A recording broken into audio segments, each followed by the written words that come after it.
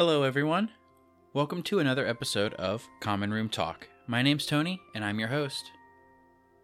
So, last week was episode 10. We are now in the double digits, and it has been a crazy ride so far. And even though we're 2.5 months in, I've noticed a huge difference so far in just the way that I'm speaking, pausing, just the things that I'm wanting to incorporate, the way that I'm getting in and editing. There is just such a huge difference from the very first episode to where we are now, and it just makes me excited. It makes me happy knowing that we are progressing, and it's really cool getting to actually do this with you guys, getting all the feedback that I'm getting, and knowing that there is progression being made and being seen. And the people that do know me personally that listen to this, they tell me these things, and they give me this feedback, and it is just so wonderful to hear. And I like that people are listening to it and they're enjoying it. That is the best part, is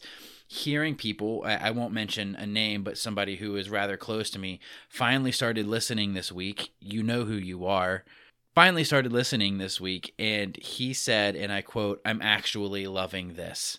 And so it's nice. I love hearing those things, because that's the best part, is I thoroughly enjoy Harry Potter. And so when other people get to enjoy it too, whether it's on their own or they're kind of just taking on a little bit of my excitement or somewhere in between, I absolutely love it. It is exciting. It's contagious. It makes me want to keep doing this. It makes me want to record more and more. And so for you guys who are listening, who are enjoying this, thank you. And please reach out.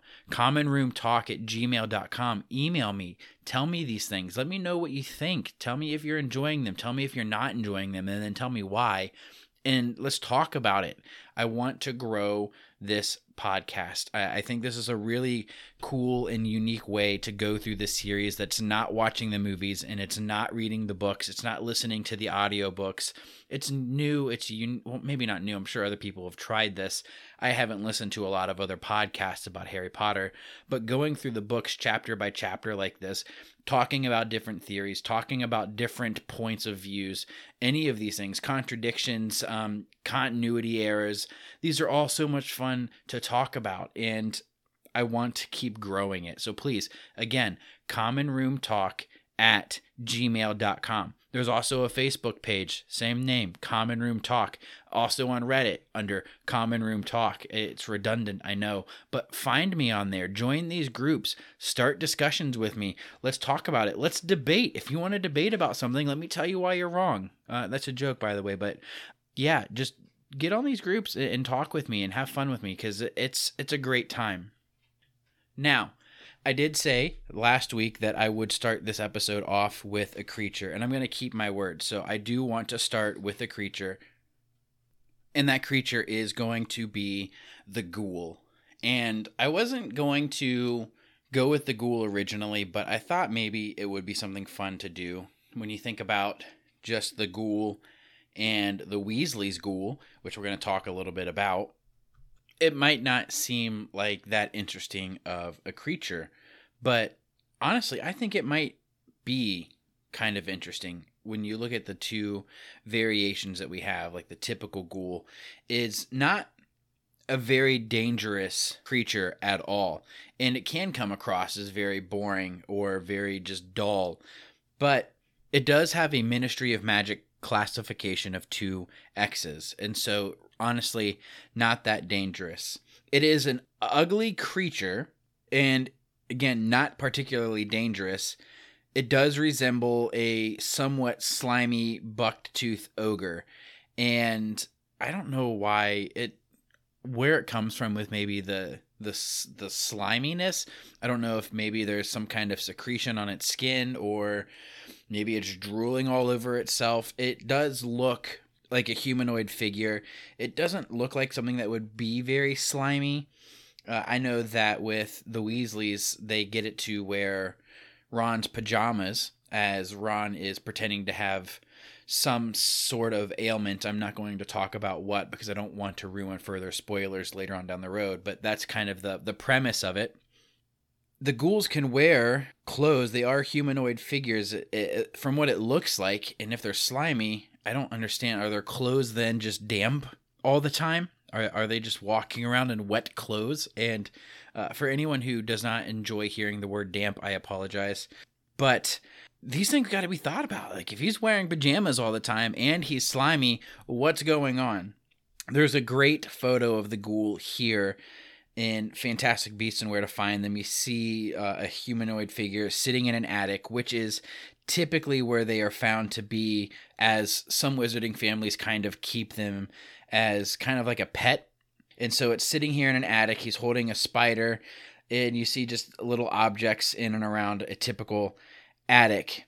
It also hangs out in barns, but it likes to eat spiders and moths, and occasionally you can hear it moaning and growing, or it'll sometimes throw objects around, but otherwise is very simple-minded, and honestly, at the worst, in the most it will do is kind of just growl at people. And you can kind of understand where the idea comes from. Like, when you have this creature, this humanoid figure, typically when you think of ghouls, your mind probably very quickly goes to ghosts, and you might also then think of spirits all around, and usually associated with Halloween time and just that whole season. But here the twist is that the ghoul is not a spirit or a ghost of any kind. It is a physical, solid creature. It can wear clothes. It can be kind of taught how to do something, which we see very basically being done in the last book with the Weasleys' ghoul. And with the characteristics of moaning and howling and growling, if you, as a muggle, couldn't see them, and maybe there is some sort of magic around them to where you can't actually see a ghoul, but maybe only hear it, and maybe that's where the superstition comes from. Again, talking about in the Harry Potter world, maybe that's where the idea of a ghoul comes from. We can't actually see them, we can only hear them, so we think they're a spirit, but in all reality, they are an actual physical creature. And so there is a ghoul task force that exists at the Department of Regulation and Control of Magical Creatures to remove ghouls from dwellings that have been passed into Muggle hands. But again, ghouls in wizarding families often become like a talking point or a family pet. Now, the reason I say they're not all dangerous, I also mentioned that there's two kinds. There's this typical ghoul, and then there's sometimes mentioned a chameleon ghoul, which can, from my understanding, blend in either with its surroundings or take the shape or form of objects around it. And that's just to avoid detection. Again, nothing really sinister about it. And at one point, Hermione had brought it up when discussing the creature that is in the Chamber of Secrets. And so not a whole lot on this creature itself.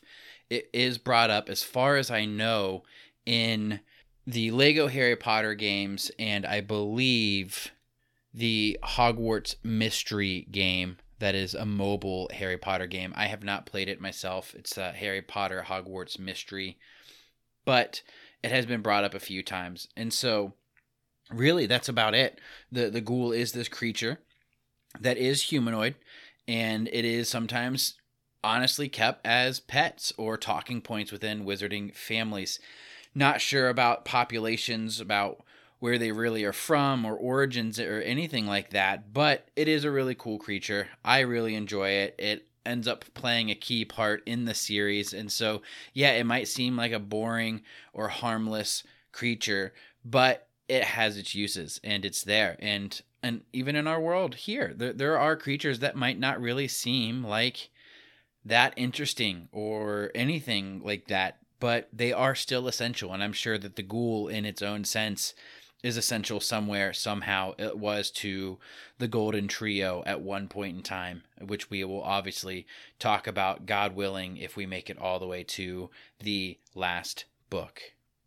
Now, last episode ended with us on the Hogwarts Express. We exited the Hogwarts Express, got onto the boats, crossed the lake, ended up on the far shore at the foot of the castle, walked up some steps, and standing in front of the door where Hagrid had knocked. And that's it. That's where it ended. And so now we are here. This is Chapter 7, The Sorting Hat. And it says right off the bat, we're in continuation of Hagrid knocking on the door 3 times, which, again, I don't understand why he had to knock on the door. Like, this is his place. Like, he is part of Hogwarts, so why not just be able to go in? I think, personally, it's probably just theatrics. It is just part of the process for first years. But it says that the door swung open at once, and then a tall black-haired witch in emerald green robes stood there. She had a very stern face, and Harry's first thought was that this was not someone to cross. Hagrid says, "The first year's Professor McGonagall," and she says, "Thank you, I will take them from here." Now, I want to know why this is the first time that we see McGonagall here at Hogwarts as the school year has started. So we're in full swing now. And we know, well, we're going to learn at least, but for those of us who have been through this before, we know who Professor McGonagall is. We know what house she is in charge of. Why is she wearing emerald green robes? I don't understand it. I don't know if maybe the whole head of house process maybe wasn't thought entirely through at this point. Maybe it was still just a beginning of a concept that J.K. Rowling wanted to implement. But for some reason, she is not rocking the traditional Gryffindor colors. She's wearing more of what seems maybe like the Slytherin color robes. And I don't know, but very weird to me. She's wearing the green robes. I'm not complaining. Green's my favorite color. If she wants to wear green, fine, rock it out. That's cool. I just don't understand if the first impression when it comes to the houses is going to be just that, like who you are, what you're in charge of, trying to, I don't want to say push. I don't like that there is kind of like that. I understand the inter-house competition. Like, I understand that there's fun in competition when done right and executed properly. Sometimes I think it's taken a little bit far, whether because of emotions or what have you. And sometimes it is just taken a little too far between the houses. Obviously, particularly Gryffindor and Slytherin. But in this case, I would see it being okay to kind of want to rep your house. And so, yeah, doesn't seem like a big point to really talk a minute or two on, but it really stuck out to me that she's wearing the green robes and not wearing like the scarlet and gold or just anything that is the Gryffindor colors. And so it says that she pulls the doors wide. The entrance hall was so big that you could have fit the whole of the Dursleys' house in it. And it says that there were flaming torches like the ones that were at Gringotts, and the ceiling was too high to really make out. And a magnificent marble staircase was facing them that led to the upper floors. Now, if you remember in the last episode, I talked about how in the first movie, they go up, like, it seems like several flights of stairs before they get to the Great Hall. And here you actually see the one staircase going up to the door opens, and then they're going into the entrance hall. And then you see that they have this description here, then a little bit of the entrance hall. It says that they followed Professor McGonagall across the flagged stone floor. Harry could hear the drone of hundreds of voices from a doorway to the right. So you're walking in, and then immediately to the right must be where the Great Hall is. He hears all of the voices in there. But it says that Professor McGonagall actually shows the first years into a small empty chamber off the hall. But the movie doesn't have this. Again, the movie has them going up random staircases, it seems like, to the Great Hall. And not sure why it's that way. They obviously change it later on as they make it more accurate to the books, thankfully. But yeah, there's a big difference right off the bat right there. Then Professor McGonagall gives her opening speech to the first years. She welcomes them to Hogwarts. She's telling them about the start of term banquet that's going to begin. And she says, before you're going to take your seats in the Great Hall, you're going to be sorted into your houses. And so she goes then into what the sorting is, that it's an important ceremony because while you're here, your house will be something like your family within Hogwarts. You will have classes with the rest of your house, sleep in your house dormitory, and spend free time in your house common room. Your 4 houses are called Gryffindor, Hufflepuff, Ravenclaw, and Slytherin. Each house has its own noble history, and each has produced outstanding witches and wizards. While you are here at Hogwarts, your triumphs will earn you house points. I don't know why I said triumphs so weirdly like that. Any rule breaking, and you will lose points. At the end of the year, the house with the most points is awarded the House Cup. A great honor. I hope each of you will be a credit to whichever house becomes yours. And so, at this point in the movie, we do have Professor McGonagall who comes out and actually interrupts the interaction between Harry and Malfoy as they had their exchange. What we saw actually last episode on the train. In the movie, they have that here, the one where they're talking about better choose better friends. I'm sure I could tell the wrong sort for myself, thanks. Ron kind of laughing at Draco's name, Draco insulting the Weasley family, all of that stuff. In the movie, McGonagall comes out then and kind of interrupts everything. Here, that doesn't happen. She gives more of this extended speech. And McGonagall does give that speech, not so detailed, but does talk about a lot of the similar things in her speech here. She continues on saying that the sorting ceremony will take place in a few minutes in front of the rest of the school. I suggest you all smarten yourselves up as much as you can while you are waiting. And it says that her eyes lingered for a moment on Neville's cloak, which was fastened under his left ear, and on Ron's smudged nose. He still had the dirt there, hasn't really done anything. And it said Harry nervously tries to flatten his hair. And so you do see this almost maternal, kind of like you're getting ready to meet your parents' important friends or coworkers or maybe family, and they're telling you to make yourselves look better, be more presentable.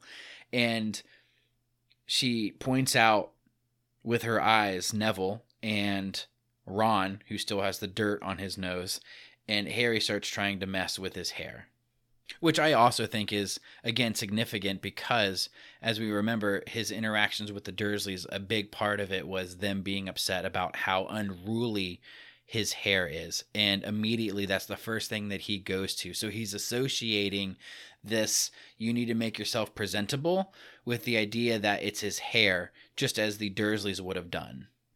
So then Professor McGonagall says that she will return for them in a moment when they are all ready for the sorting and asks them to wait there quietly. She then leaves the chamber and Harry, out of his nerves, swallows. He kind of gulps.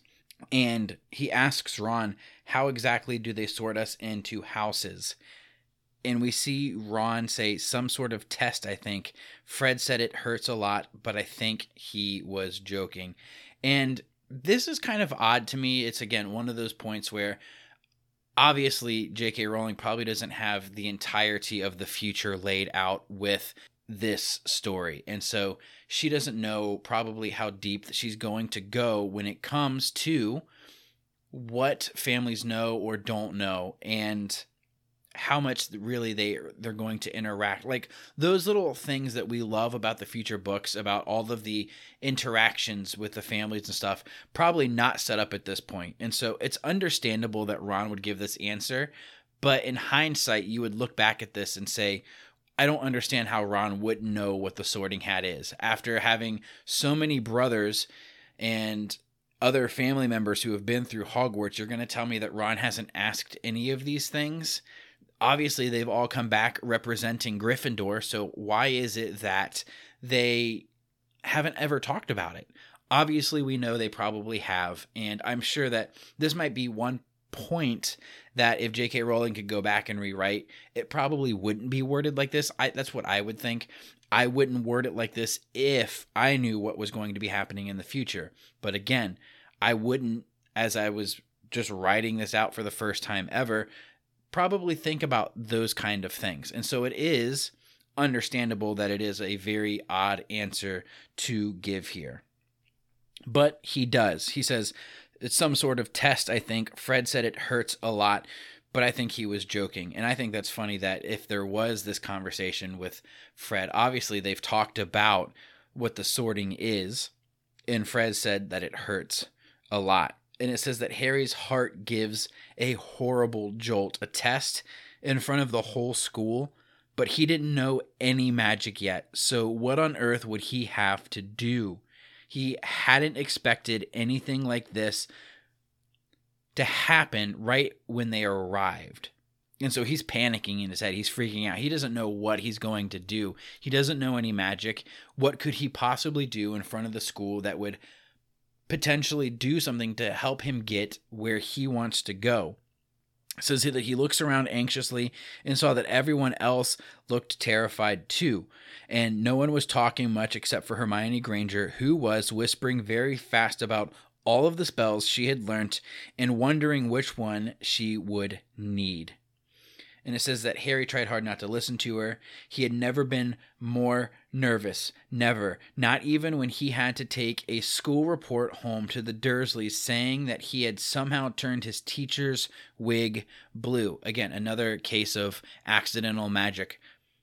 But it says that he kept his eyes fixed on the door, and at any second, Professor McGonagall would come through and lead him to his doom. I love this. Harry is very dramatic in his mind. He is very over the top. And I just imagine J.K. Rowling trying to write what the inside of an 11-year-old boy's mind is like. And in all honesty, there's probably a lot of this over dramatic kind of thinking that happens. It's one of my favorite aspects about the first and second book is the inner workings of a very young boy in his mind, the things that he thinks about, the way that he reacts to them, the thoughts that go through his head. And something that is very surprising to me is this, as I've learned, and my wife and I have talked about this a few times, that it's very weird that not a lot of people in the world, I don't want to say not a lot, I think it might be almost 50-50 from what I read. I could be extremely wrong and way off, and if I am, don't correct me on that one because it's not that big of a deal. But there are people who don't have an inner monologue. They don't hear words in their head. They don't hear that thought process the way that people who do have an inner monologue hear it. And so it is strange to me that is a thing. However, Harry obviously has a crazy inner monologue, and he says some very outlandish things to himself in his head, and I love it because it's not far off from the way that I think or have thought in the past. And even today, there are times where I'll think of just crazy things I could have said or done in a situation, or if there's something crazy that's coming up, my mind jumps to the most bizarre out there scenarios that could possibly happen in a situation. And if I had an example, I would give you one right now. I don't have one. There was a time once where as a kid, I thought that if I could do something crazy to make a girl notice me, then I would be liked by her. And so I would sit and I would scheme up different ways to make a girl notice me. And one of them was, this is really funny. I wanted to pay somebody to, this was during the winter, start throwing snowballs at a girl so I could come in and just save the day and beat him up and stopped the horrible bully from Gehenna from throwing snowballs at the girl that I liked. And again, I was probably 10 years old then, just having a silly crush on somebody. And it's just really funny the way that a young boy's mind works. And I think about some of these crazy thoughts that I have had. And I don't know why I'm on such a crazy tangent about this, but it's just really funny to think about. And so just stop and think about, as you were a kid or a preteen or even a teenager, or in my case, an adult, just some of the crazy childish thoughts you probably have to situations that are just over the top. And it's one of the things that I love about the early stories when it comes to Harry, because he has these thoughts where his mind just thinks about what he's going to have to do in these kind of situations, and they are way out there sometimes. And so continuing on in the story, he's there looking at the door, waiting for it to open for Professor McGonagall to lead them into their doom. And obviously when you think doom as in like he's going to die, he's going to have to do something in front of the school, it's going to kill him, and that's it. They're done. He has no trust in the establishment whatsoever. And it's hilarious to me. And it says, then something happened which made him jump about a foot in the air, and several people around him screamed. What the? He gasped, and so did the people around him. About 20 ghosts had just streamed through the back wall. Pearly white and slightly transparent, they glided across the room, talking to each other and hardly glancing at the first years. They seemed to be arguing. And on this page, actually these 2 pages here, again, using the illustrated edition by Jim Kay, there's 2 full pages here that are completely black except for the writing, which is white. Starting at the top and scrolling down, they kind of get a little transparent, the words do, at the very bottom on each page as it kind of glides in towards the picture that's here across the bottom. So moving from left to right on the bottom half of the page, there are different ghosts that are coming through from left to right. And Jim Kay actually added quite a few different details here. One is it looks like a skeleton wearing a transparent dress but still has white hair, and also holding the skeleton of an umbrella. So the umbrella, like the wings of the umbrella, are completely gone. There's nothing there to protect you from the rain. You just see what would be the wire and the stem of the umbrella in the handle, which the skeleton is holding, gliding. Then you have a few more ghosts to the right. We see one of the ghosts that we're going to meet here really soon. And there are also dogs. It looks like 3 different types of dogs and a bird, all ghostly, running along with the other ghosts that are here. We see one ghost, which we're also going to learn about later, called the Fat Friar. And then we see a knight running on a horse. He's riding on a horse that is running. He is not running on the horse. That would be terrible. I don't know how you could do that. The horse is running. He's riding this horse, which is running, and he's holding his sword up in the air, brandishing it, ready to, it looks like, take a swing at somebody. And it's really cool because this is not something that we see here in the movie. We see this happen in almost a very similar fashion without the animals and stuff in the Great Hall. So after they have been sorted and they're sitting at their tables, we see more of this happening. And it says that they seem to be arguing, and what looked like a fat little monk was saying, "Forgive and forget. I say we ought to give him a second chance. My dear friar, haven't we given Peeves..." I'm going to pause right there. This is one of the most frustrating things about the movies to me, that they don't have Peeves. And any of you who have not read the books is probably going to ask, well, who is Peeves? We're about to find out. But let me tell you, it is a huge disservice to the entire story from book 1 to book 7. The fact that Peeves is not in here is a disappointment and a disservice. And I think that all of the movies need to be remade simply on the basis that Peeves should be in them. And I will fight anyone who disagrees. I don't really want to fight you, but I have some strong words for you if you disagree with me on that aspect. And so he says, "My dear friar, haven't we given Peeves all the chances he deserves? He gives us all a bad name, and you know, he's really not even a ghost. I say, what are you all doing here?" A ghost wearing a ruff and tights had suddenly noticed the first years, and nobody answers. And so one of the ghosts, the Fat Friar, says, oh, it's new students, smiling around at all of them. He's looking at them smiling, and he says, about to be sorted, I suppose. And then a few people nodded mutely. Hope to see you in Hufflepuff, said the friar. My old house, you know. Move along now, said a sharp voice. The sorting ceremony is about to start. So Professor McGonagall comes in, ushers the ghosts out, and now one by one the ghosts are floating away through the opposite wall from where they came in. Professor McGonagall tells the first years to line up and to follow her. So it says that Harry, feeling oddly as though his legs had turned to lead, got into line behind the boy with sandy hair, with Ron behind him, and they walked out of the chamber, back across the hall, and through a pair of double doors into the Great Hall. And I know it seems abrupt and short, but that's actually where we're going to end for tonight. I have a midterm that is coming up on Monday and a term paper that is also due. And I have I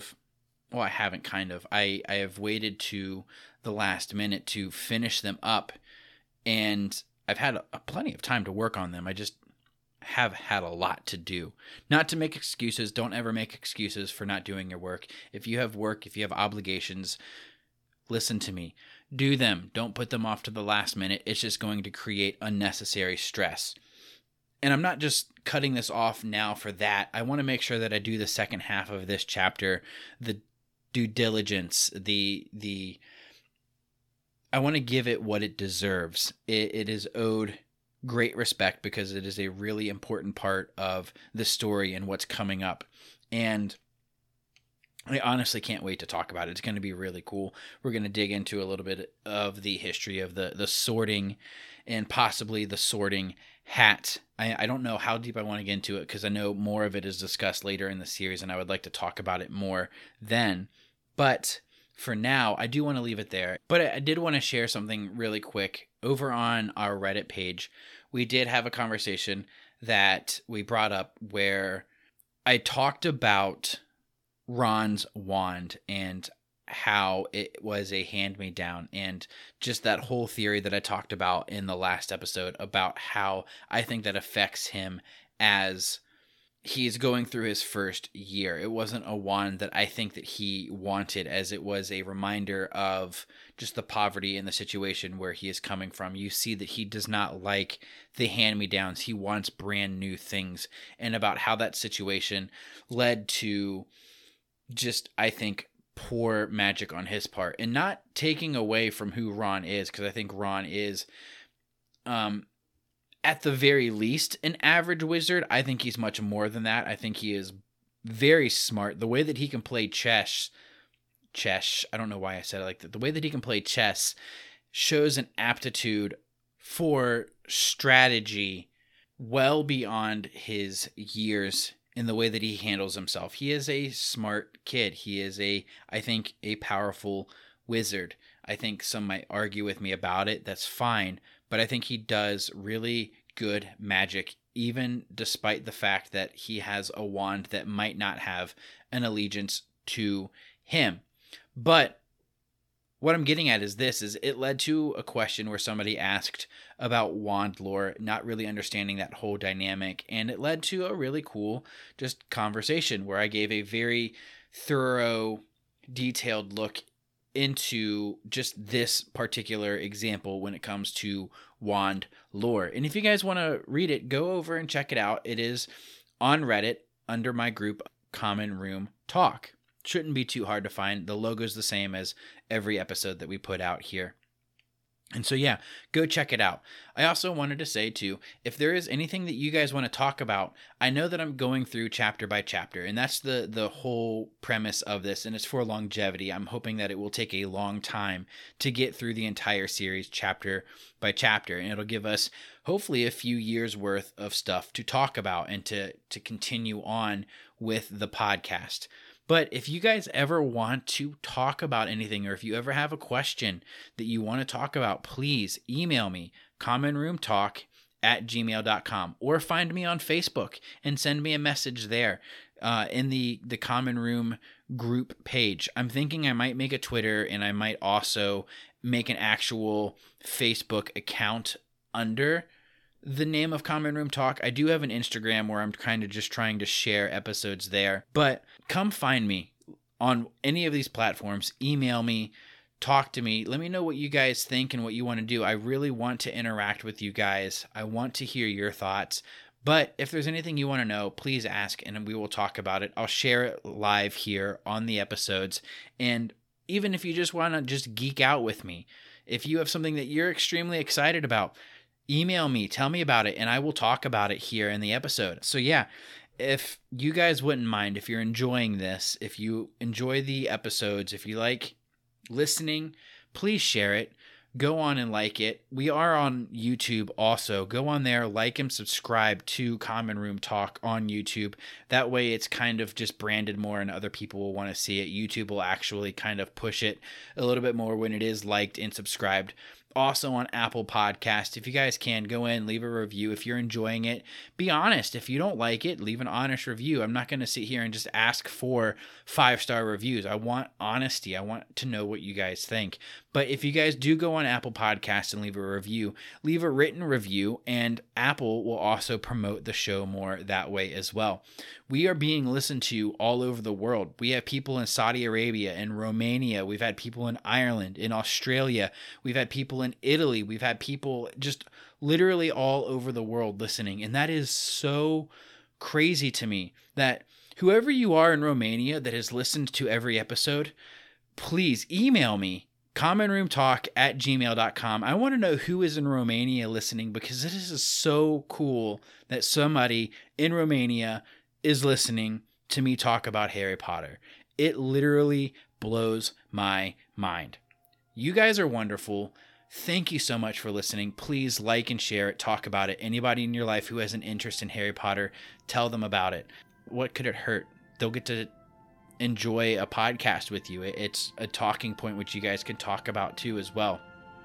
So yes, thank you again so much for listening. You guys honestly make this I am having a really hard time saying words that end with an S tonight, and I think as I'm going back through this episode and editing out some of these things, it's going to be really funny to hear how terrible I am at talking, because I am truly terrible at talking sometimes. But again, thank you guys so much for listening. My name's Tony. I'm your host, and this is Common Room Talk.